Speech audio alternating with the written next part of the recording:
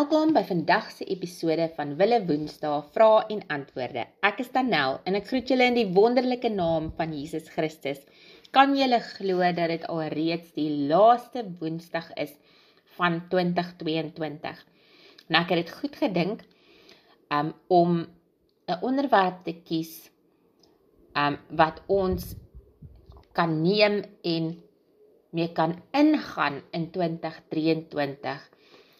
Aangesien daar soveel geestelike aanvalle is teen ons as kind van God, teen ons finansies, teen ons huwelike, by ons werk, en die lys gaan aan en aan, het ek gedink, kom ons kyk bietjie wat die Bybel te sê het oor geestelike oorlogvoering, want dit is wat ons nodig het om hierdie aanvalle mee teen te staan.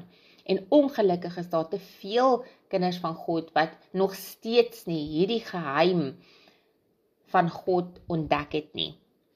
Goed, daar is 2 primêre foute wanneer dit by geestelike oorlogvoering kom.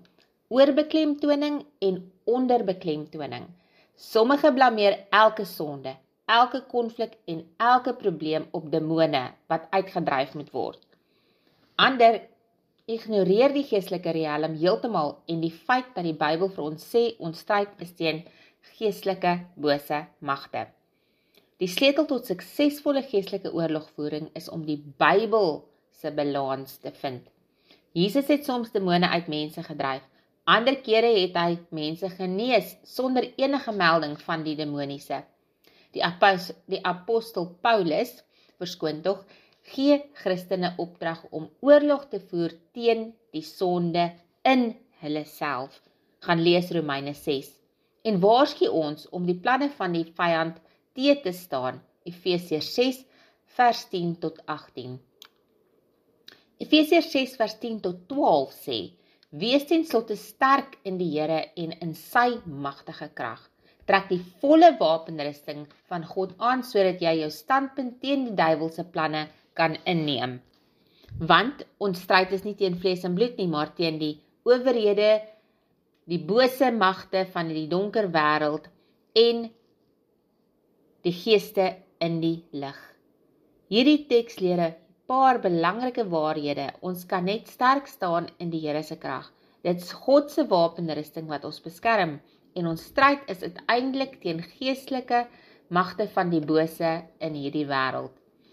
Efesiërs 6 vers 13 tot 18 is 'n beskrywing van die geestelike wapenrusting wat God vir ons gee.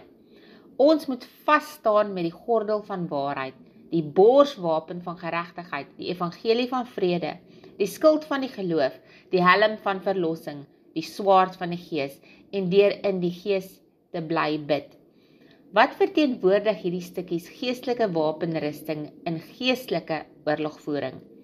Ons moet die waarheid ken, die waarheid glo en die waarheid praat. Ons moet berus in die feit dat ons regverdig verklaar is as gevolg van Christus se offer vir ons. Ons moet die evangelie verkondig, ongeag hoeveel weerstand ons ondervind. Ons moet nie in ons geloof wankel nie en God se beloftes vertrou, ongeag hoe sterk ons aangeval word. Ons uiteindelike verdediging is die versekering wat ons van ons verlossing het. 'n Versekering wat geen geestelike krag kan wegneem nie. Verskoon tog. Ons aanstootlike wapen is die woord van God. Nie ons eie opinies en gevoelens nie. Ons moet bid in die krag en wil van die Heilige Gees. Dit is baie belangrik. Jesus is ons uiteindelike voorbeeld van die weerstaan van versoekings in geestelike oorlogvoering. Let op hoe Jesus direkte aanvalle van Satan hanteer het toe hy in die woestyn versoek is. Gaan lees Matteus 4 vers 1 tot 11. Elke versoeking is bestry met die woorde, daar staan geskrywe. Die woord van die lewende God is die kragtigste wapen teen die versoekings van die duiwel. Ek het u woord in my hart verberg, dat ek nie teen u sou sondig nie. Psalm 119 vers 11. 'n woord van waarskuwing aangaande geestelike oorlogvoering is ook in orde. Die naam van Jesus is nie 'n magtige beswering wat veroorsaak dat demone voor ons uitvlug nie. Die 7 seuns van Skeva is 'n voorbeeld van wat kan gebeur wanneer mense 'n gesag aanneem wat hulle nie gegee is nie. Handelinge 19 vers 13 tot 16. Selfs die aartsengel Michael het Satan nie in sy eie krag bestraf nie, maar het gesê, die Here bestraf jou. Gaan lees Judas 1 vers 9. Wanneer ons met die duiwel begin praat, loop ons die gevaar om soos Eva om die bos gelei te word. Genesis 3 vers 1 tot 7. Ons fokus moet ten alle tye op God wees, nie demone nie. Ons praat met God en nie met hulle nie. Nou as ons dit alles saamvat, wat is die sleutels tot sukses in geestelike oorlogvoering? Ons vertrou op God se krag, nie ons eie nie.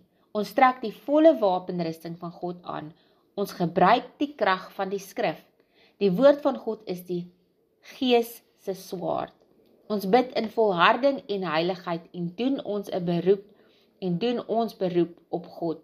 Ons staan vas, soos Efesiërs 6 vers 13 tot 14. En ons onderwerp ons aan God. Ons verstaan die duiwel se werk, Jakobus 4 vers 7, met die wete dat die Here van die leerskare ons beskermer is. Waarlik, hy is my rots en my heil, hy is my vesting, ek sal nooit wankel nie. Psalm 62 vers 2. So wat ons hieruit geleer het is, wanneer ons die volle wapenrusting van God aantrek, geestelik, met ander woorde, prakties hierdie dinge begin toepas, ons geloof begin spreek en begin glo en God se woord begin uitspreek soos dit staan, daar staan geskrywe, dan kan God intree en kan hy begin werk en kan daardie probleem in jou lewe opgelos word. Ek hoop ieder en elkeen van ons kan leer uit ons foute, waar die vyand so oor ons geloop het gedurende 2022, en waar hy ons selfs baie keer vertrap het. En ek hoop ieder en elkeen van julle vat hierdie wysheid, gaan lees hierdie skrifte, en begin hierdie wapens gebruik wat God vir jou gegee het, en gebruik dit wanneer die vyand jou weer probeer aanval gedurende 2023. Tot ons volgende keer weer gesels. Shalom.